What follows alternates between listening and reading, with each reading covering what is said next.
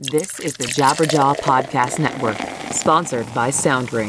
Visit jabberjawmedia.com for more shows like this one. Welcome to Lead Singer Syndrome. This podcast is about how so many people can do the same thing, the same job essentially, but people can do it in so many different ways.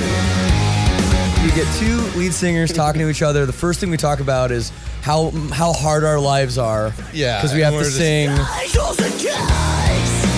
Because for a long time there, starting right after Blueprints, people started to want to be my friend and people wanted things from me. Hence, Never Take Friendship Personal, the title of the record.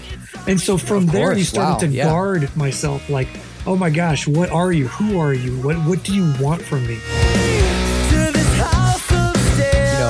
Attack. I don't want to say you were universally hated because maybe that's like a little, but that it must. I don't want it to seem like I know more than the people in our audience because I don't think that I do. I guess I'm not saying. I don't mean teach. I just mean it's I want to important for express people a to take thought. something away. Yes, from it. I want to express a thought, and I want people to think about that. Whether they take something away from it or not, whether they agree with me or not, is less important than the fact that they heard it and they internalized it and they thought about it. That's what's important to me.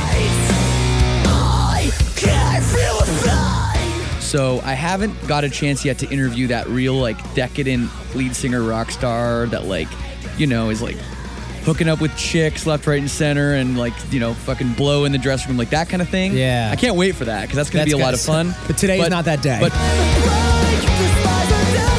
Is there ever any pressure from label or management or something to, Pierre Bouvier needs to look like the single guy, this eligible guy? Was that ever a conversation? No. I've heard that. You look at bands like Black Veil Brides or you guys from All Time Low, they're always with my girl hanging out, and I'm like, oh, that's cool. Why am I not doing cool. that? I mean, I think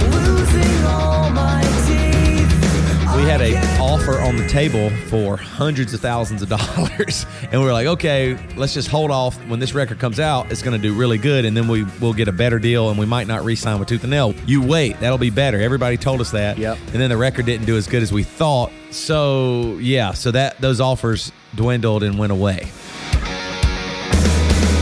All right, it's Lead Singer Syndrome. Peace out. Later.